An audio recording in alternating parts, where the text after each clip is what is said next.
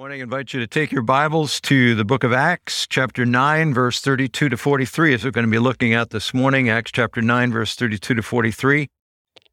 Great to be back. I am Pastor Mark, if you've forgotten. And we spent the last 2 weeks in Michigan, northern Michigan, where Marion is from. It is lake territory, real lake. The first time Marion came out here, you can see 20 feet down in their water. The first time I brought her out here, we went canoeing, and she thought, she said, "Is the water contaminated?" I said, "No, babe, it's Cedar water. It's actually clear. At least I hope it's clear. It's the roots of the cedar trees and everything else, but they have real water up there. I mean, it's really clear." But we spent 2 weeks, and we had taken our jet ski out. Our jet ski goes 70 miles an hour, so we had a lot of fun wowing the grandkids, nephews, and nieces. I didn't have to tube at all, so it was safe. So it was great. We had a great time. I'm really excited about what we saw earlier in the service, this focus on serving. The flyer you got this morning tells you a little bit more about it. It's a whole month-long focus. Really appreciate the work of Lisa Myers, Pastor Tim, Ben Painter, in putting the videos together. This was the first of a number of videos we'll be seeing in our service relating to serving. And we are really believing God for an exciting fall and church year this year. We are looking to expand some things. One of those is children's ministry to be not only during the 9 o'clock service, but during the 10:30 service. Lots of other opportunities to serve. I hope you'll take it to heart and possibly come to that meet and greet on September 21st, where they're going to have ministry leaders just sharing ways you can get more involved in the ministry here. We're returning this morning to the book of Acts. Really appreciate the ministry of Pastor Joe Josiah and Pastor Ben the last 2 weeks as they continued our series, In the Spirit at Work to the Ends of the Earth, which is our theme for the book of Acts. And this morning we're going to be looking at verses 32 to 43. Many of you are Lord of the Rings fans, as am I. You know J.R.R. Tolkin. You may not know that J.R.R. Tolkin was a veteran of World War I, and he was a British soldier in the trenches during World War I. And as he spent his time there in the gruesome and grunt involvement of those trenches, he gained a tremendous respect for the everyday soldier, the unknown, faithful, courageous soldiers that carried out their individual acts of faithful duty. When the war was won, he felt strongly that the heroes of the war were those unsung, unknown, undecorated men that really served in those trenches and really were the means of the victory of World War I. As a result, those enlisted men, those unknown servicemen, became the model for his heroes in the Lord of the Rings trilogy. It's interesting, in the book, in the end of the Lord of the Rings, in the last book, The Return of the King, the people that are most decorated are not the kings and the lords and the magicians. They are the little guys, the hobbits, before whom, if you remember, one of the most meaningful scenes at the end of the book or the end of the movie, if you've seen it, is actually the king has everyone bow before these 4 little hobbits, Sam and Frodo and Maryam Pippin, honoring them for their service and the way that they had influenced the war, which had been successful. Tolkien said it this way, and Sam Gaji was his least decorated of the hobbits, the smallest, the least influential in terms of wealth and power and prestige. But he said this, "My Sam Gaji is indeed a reflection of the English soldier, of the privates and servicemen I knew in the 1914 war.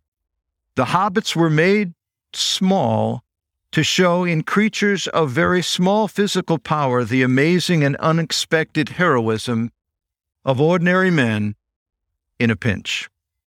These minor characters influenced the world of the great lords and warriors and magicians of Tolkien's Middle-earth. We are looking in this series right now in Acts chapter 8 to 12, those chapters. It is a second thrust of the Spirit as he is taking the message of the gospel through the world. In chapters 1 through 7, the power of the Spirit has been manifested in the city of Jerusalem. But in Acts chapter 8 through 12, God is taking the gospel forth beyond the borders of the city to the surrounding areas of Judea, the province around Jerusalem, Samaria. And he is doing it by hobbits. He is doing it by people that are not kings or priests or generals or politicians or business leaders, just ordinary smaller folk. And as Ben mentioned last Sunday, these 5 chapters in Acts 8 through 12 actually tell the story of 3 individuals. If we can bring up that visual. Philip, Saul, who later became Paul, and Peter. You might think, well, they seem like pretty prominent guys. That's because we know them because of their faith in Jesus. But these weren't kings or priests or generals or politicians or business magnates. These were individual guys. Now, Philip, interestingly, probably was the most likely to be a prominent citizen, the father of a large family, a homeowner, respectable, admired as a good man in the community, obviously by the recognition he is given to by the people. There's Saul, Paul, a cold-hearted, ambitious, fanatical scholar who became the hitman for the religious leaders in their attempt to stamp out the cancerous influence of Jesus' followers in and around Jerusalem. He was not a particularly likable person. He was a striver, uptight, aggressive. But as Joe and Ben shared with us in Acts chapter 9 in the verses up to this passage this morning, he was converted to Jesus Christ and embraced him as the Messiah, and in so doing, the great challenger of the church became one of its great champions. The third guy is a tempestuous extrovert whose words often burst out of the blocks well in advance of his thinking, and who was intimidated regularly by other people's opinions. This morning, Dr. Luke takes us to the third guy, Peter, as we see, as Ben mentioned last week, that what we're seeing in Acts chapter 8 through 12 is like a good series where you watch and you have all these different storylines going on. And he jumps from one storyline of Philip and then he pulls in Peter and then he pulls back and he talks about Paul and then he jumps back and he talks about Peter, and all this storyline is going on. Well, we're jumping to Peter now, who he's been silent about for a while. And in this passage, we are actually seeing the preview to what is going to happen in Acts chapter 10 and 11. And I want to give you this preview. I'm preaching it next Sunday, and I'm excited about it because Acts chapter 10 and 11 presents to us one of the most momentous events in the book of Acts, but more than that, in the entire Scripture. It is the changing where God is removing the barrier between Jews and the nations. People no longer need to become Jews to become a part of God's people. Jesus the Christ, Jesus the Messiah, is available as a Savior and King for everyone because of what happens in Acts chapter 10. Now, just wetting your whistle with this. What happens in Acts chapter 10 has incredible impact in your life. As a matter of fact, if Acts chapter 10 and 11 don't happen, you're not attending a church today to learn about Jesus. You're attending a Jewish synagogue that happens to believe Jesus is the Messiah. You would have to become a Jewish convert to accept Jesus as your Messiah and Savior. If Acts 10 and 11 didn't happen, you're not reading from a New Testament book, because there aren't New Testament books, because just about all of them were written to Gentiles. And on a personal level, you're not sitting out there listening to a pastor, you're listening to Rabbi Mark. Acts 10 is big. It's momentous. It enables us to be embraced into the people of God. We're the Goyim, which means the nations. We're the guys that in past generations Israel was called to eradicate. But now we've been invited in because of the experience that is declared by God through a Roman soldier in his home. But prior to that, God has Acts chapter 9 with Peter. Peter's going to be the guy that's the central figure in championing what happens in Acts chapter 10 to the entire church. But today we're looking at the passage that's the preview of that. And it is a passage that tells us how God prepared the way for this big event in Acts 10. I think it's a passage that actually is incredibly practical for us. Because a lot of us are waiting for the big things to happen. A lot of us are waiting for God to move, for God to answer, for God to move in the lives of loved ones we have, to do the big movement.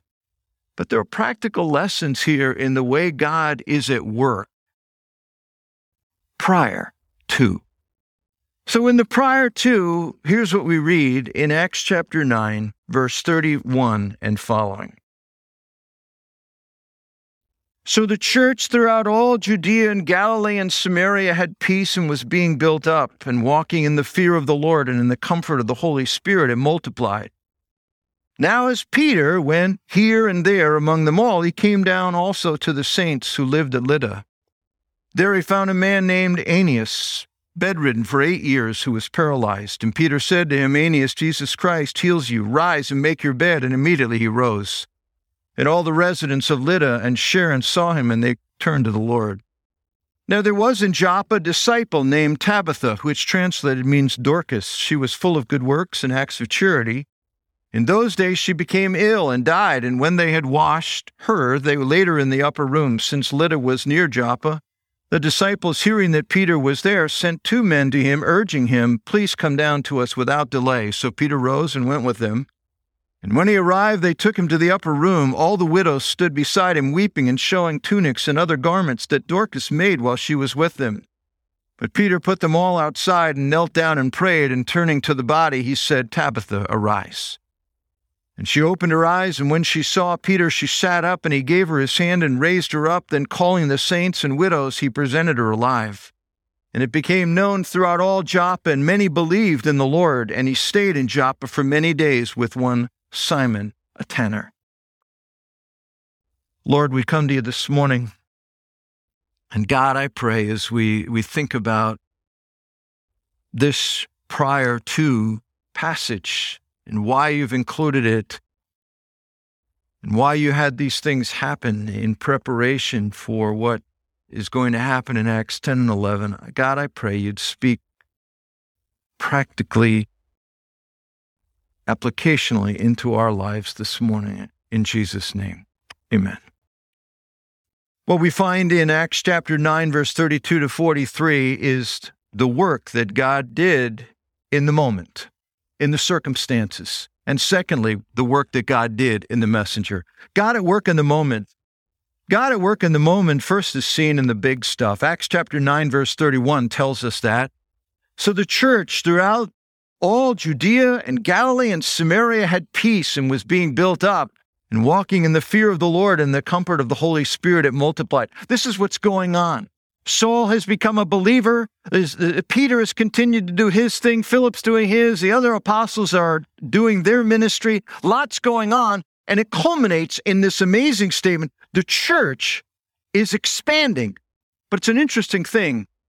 In this verse, in verse 31, the term the church is different from its other usages in the book of Acts and much of the New Testament. Here, it is used in the singular. It is not churches.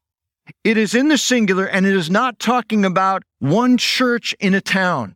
It's talking about the church in the big church, the whole church. And he's saying the whole people of God, the church as one, is expanding in Judea and Samaria and Galilee. And if we can bring up this map, you just have a simple picture. The church has expanded from Jerusalem there in the middle, throughout the area of Judea. It spread up into Samaria, and then up in the top, and it would continue up farther, the area of Galilee. And he's saying the church, the one people, God's kingdom in Christ is expanding, and God has been working this. In Judea and Galilee, the southern and northern of these three provinces were all Jewish. But the middle one, Samaria, has been quasi-Jewish, if you will. I mentioned that in Acts chapter 8. These were a people, the Samaritans, who were sort of hybrids. They had built into their faith aspects of Judaism. They viewed themselves as part of it. They were circumcised. They participated in some of the practices of the Jewish faith. They believed in the Torah, the first 5 books of the law. It was their guidance for faith and practice. And they were looked at as a sect of Judaism, often looked down by the purebred Jews of Jerusalem. But Peter and John had gone up to Samaria in Acts chapter 8, and Peter had seen for himself, this is real. And he saw what I called a Samaritan Pentecost, where the Spirit came upon the people, and they spoke in the sign gifts and manifested the same work that had happened at the day of Pentecost. And Peter, his perspective has grown. He thought, wow, the gospel of Jesus isn't just, the kingdom of Christ isn't just for what we understand as Jews. It's even for the hybrids, the Samaritans. God has been working. God has been expanding the church. He is doing this. He is also expanding the understanding of the Jews in terms of what he is going to do in Acts chapter 10. He's been doing things in a big picture way, but he also is doing it in the details. If you look at that visual again, if we can just hold that there, bring that back for a second, you'll know the white path. First it goes up vertically and to Samaria, the city of Samaria, and then comes back down. That was Peter. Peter went up there in Samaria. He saw what was going on with the hybrid Jews, that they had truly embraced the gospel. He's come back to Jerusalem. Now he's on another trip.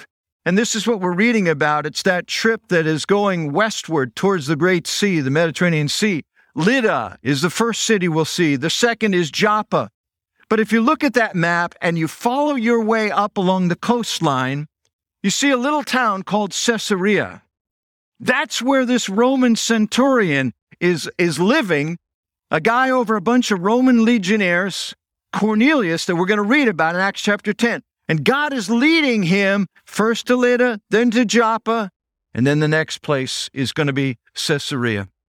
God is working in all of this. God is motivating, moving things, shaping things, all towards what is going to transpire in Acts chapter 10 and 11.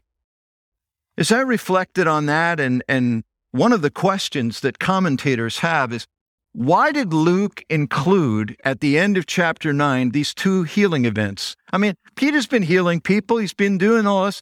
Why not just go right to the home run, the Cornelius story? Why does he include? He is trying to say God is at work. He is preparing the way. He's doing it circumstantially. He is also going to be doing it within Peter himself. God is moving in all the details of chapter 9 just as much as God is going to be moving in Acts chapter 10.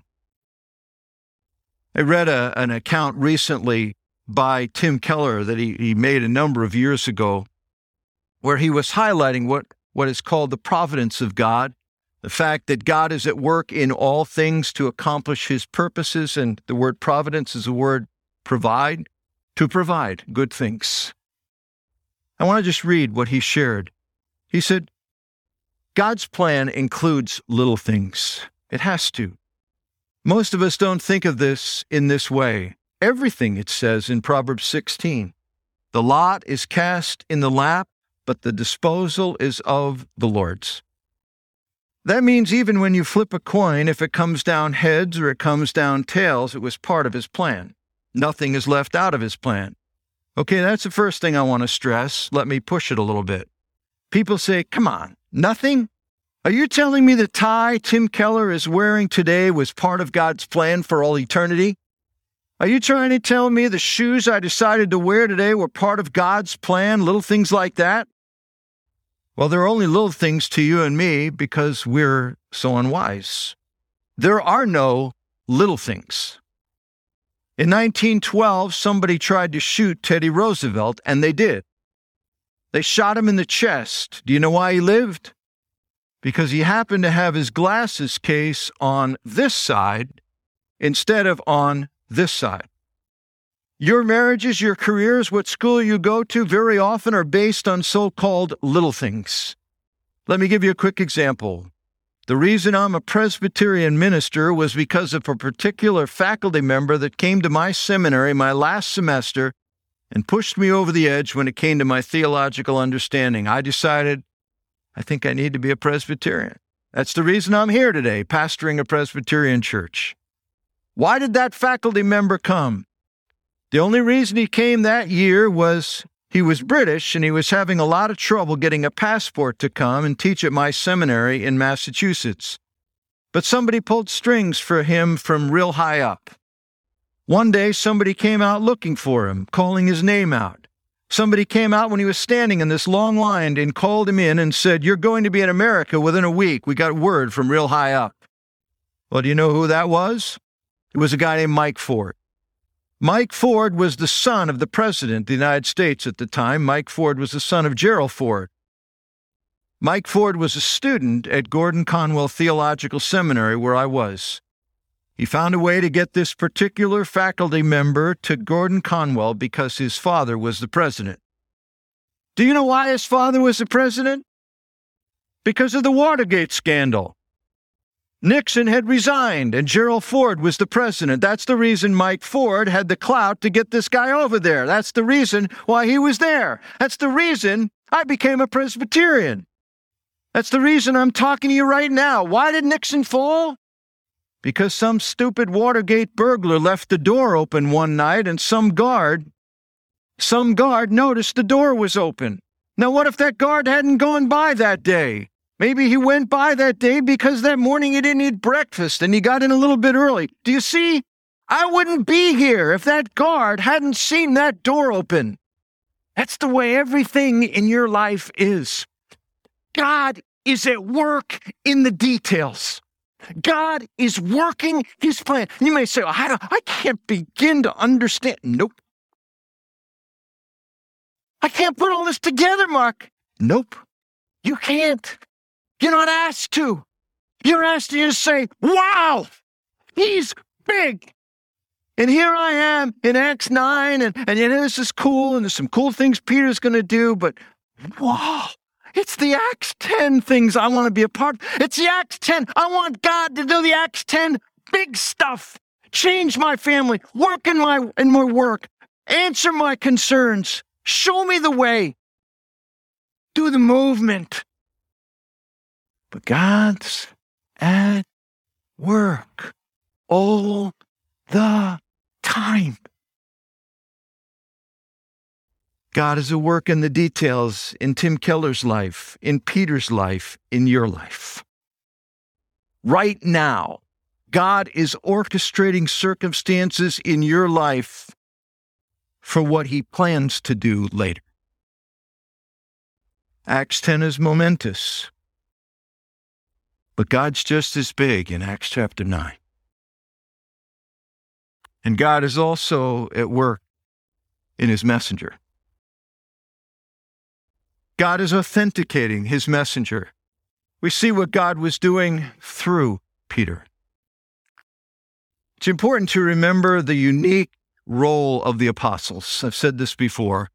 In the book of Acts, it often talks about the signs of the apostles: healings, exorcism, passing on the gift of tongues and others to authenticate their position as messengers of a new era in God's dealing with humans. I've mentioned to you that there are 3 eras of history where God did spectacular signs in order to inaugurate a new messaging. It was the time of Moses, and there you have the plagues of Egypt and all that God did, and the man in the wilderness and the Red Sea crossing and all that stuff. And in Acts chapter 7, Stephen talks about the signs of Moses, the prophet. That was a period of miraculous happenings, authenticating the messenger. We fast forward a number of centuries to a time of Elijah and Elisha. And there were signs and miraculous. If you think historically through the Bible, you'll find there were all kinds of miracles in Moses' day. And then there's not much. And then you come to Elijah, and there's all this stuff going on again, calling fire down from Mount Carmel, throwing an axe head that's floating in the water, and all kinds of other things he's doing. And again, there are signs as they were beginning the prophetic message for Israel.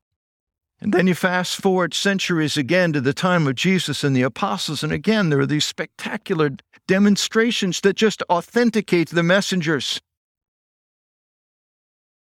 Luke is highlighting some of the authenticating activities that Peter is doing here, and it's almost as if he wants to say, look, I'm going to tell you in Acts chapter 10 about what Peter saw. Remember who Peter was.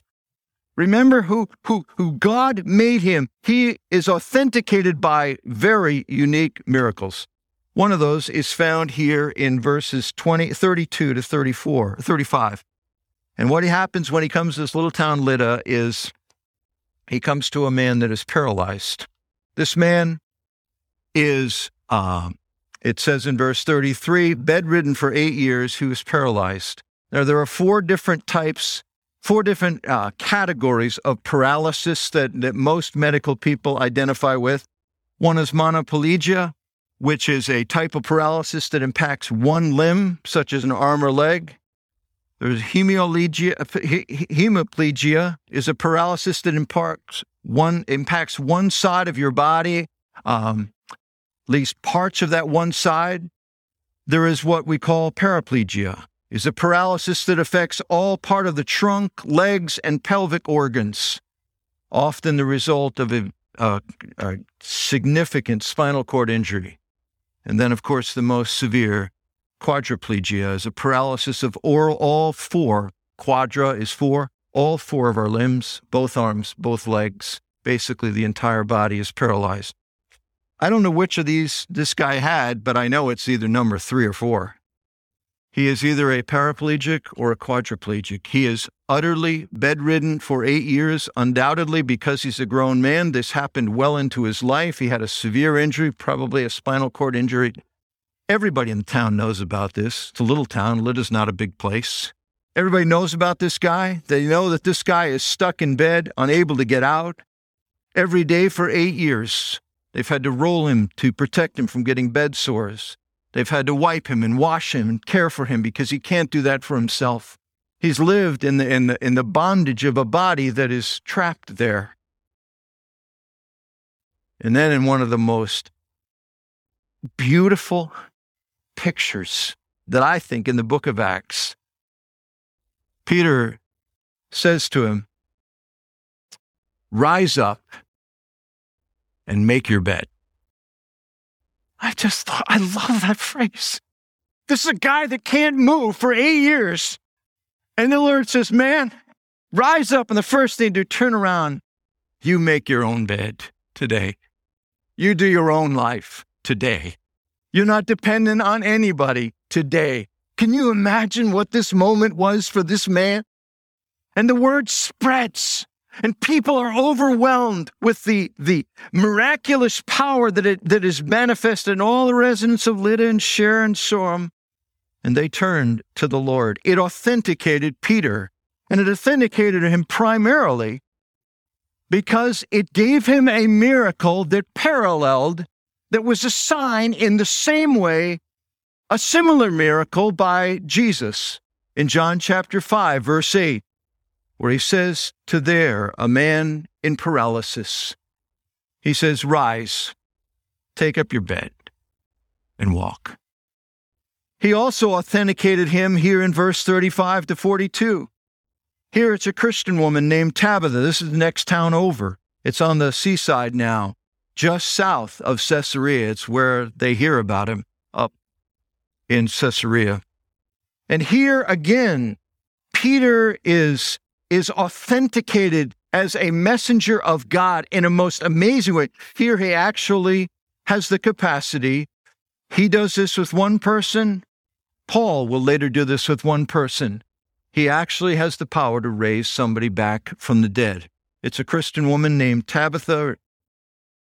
It's a striking passage that also has obvious overtones and reminiscences of what took place by Elijah and Elisha. Listen to this account.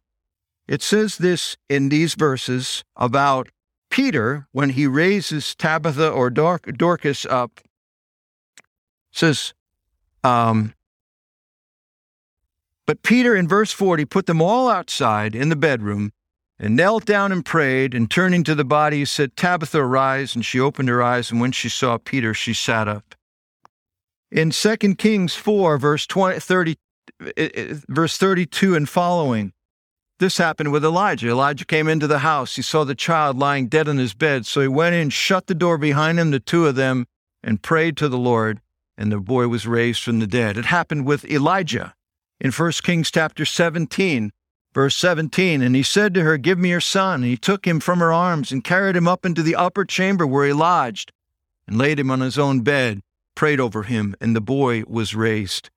Luke is intentionally trying to say, God is authenticating Peter to be a messenger of the message that he's going to be given in Acts 10 and 11 with these spectacular acts, just like he did with Jesus, just like he did with Elijah and Elisha.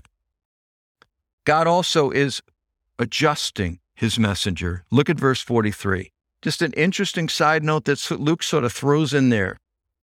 And Peter is staying in Joppa for many days with one Simon, a tanner. A tanner was a guy, tans hides, basically takes dead animals, cleans out, cuts off the fur, the skin, cleans the flesh off it, and basically tans it, get the hide ready to be put into clothes. It actually was a profession that one often was declared unclean in the Jewish faith because you did it because you weren't supposed to be around dead bodies. Yet Simon is in this guy's house. And again, I just feel like God is progressively working in the heart of Simon. First, he sends him to Samaria and says, the Jews that you think are hybrids and are outsiders, they're getting the gospel. They're being brought in. Now I'm going to put you in the house of a guy that some of those historically oral tradition adherents think is unclean. We're going to put you there again. All of that is preparing Peter for what's coming in Acts chapter 10 and 11. But God is adjusting his messenger. The other thing I see in this passage is God is working circumstantially, but God is also working in his man, in his messenger. Whatever's going on in your life right now, whatever's not going on that you want to be going on, God has ordained that would be a part of deepening your life message for him. John Wesley was addressed by a bunch of students once. How can we really be, have the influence in the gospel that you have? And Wesley just said to them, deepen your life message. God will broaden your ministry. God is deepening Peter's life message. He's growing him. Are you letting him do that with you? Are you in circumstance you're saying, Lord, this isn't necessarily how I'd want it, or I just feel like I'm sort of on the outside looking in, or nothing exciting is going on in my Christian life. I want to be making a difference. And the Lord says, wait, are you embracing the moment? So what are our takeaways from this text? There's two, I think. There's something we need to remember, and there's something we need to do. We need to remember God was at work in all these circumstances. God is at work. You may find yourself today in the prelude. It feels like the prelude of Acts 9. There's so much you long to see God do and so many questions you need Him to answer. There's unresolved issues, unanswered prayers, unchanged loved ones, unclear paths ahead. It seems God is not at work, at least not in the way that you would hope. God is at work. God is moving. Remember, God does not waste experiences. What is going on in your life right now is what you would pray for if you knew everything that God does. We need to remember. And secondly, we need to embrace. We need to embrace the moment. This I'm closing. There's a 28-year-old young man along with 4 other pilots who had left Wheaton. They were hot for Christ. They went down with their young families to minister in Ecuador, South America. And one of them had written a statement that became a famous phrase afterwards. It was this statement said by Jim Elliot, "Wherever you are, be all there." He didn't know that a few months later, what God was going to do was to allow he and the other 4 missionary pilots to fly in and bring their plane down, their seaplane down on a sandbar on a river in the middle of Ecuador. And the tribe of people that they were trying to reach with the gospel were going to brutally slay all 5 of them. He didn't know that the result of that would be that their story would be the cover story for Life magazine, would literally go around the world. He didn't know that his death and the death of his other 4 friends would be the catalyst for the greatest migration to world missions among adults that happened in a century. He wouldn't know that. But he did know this, that wherever he was, in whatever he was doing, he wanted to be, wherever he was, all there. Are we all there? Are we all there today? Are we saying, God, all I see is what you're not doing. All I see is what you're not answering. All I see is where you're not. He says, I'm here. Remember, I'm always at work. Remember to embrace this moment and say, God, right here in Acts chapter 9. I really want to be in Acts 10 or Acts 2 with Pentecost. No, he says right here. Are you all there? Are you all in? Because just like Tim Keller reminds us, and Dr. Luke reminds us, God is working. God is working. God is working. Are we looking? Are we embracing? Are we available for all that He has right now? Lord, we look to You today.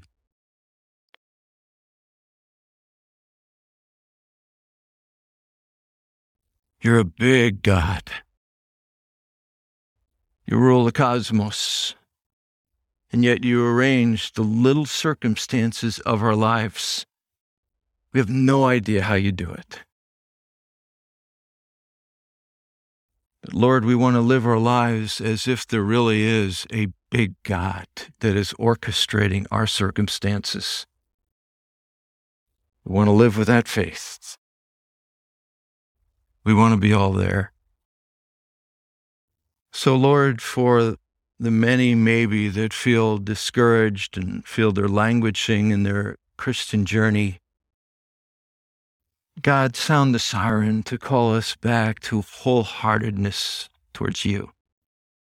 Stir our hearts. Say, God, right here, right now, I want to be your man. I want to be your woman. I want to be your young person. I want to be all there. In Jesus' name I pray. Amen.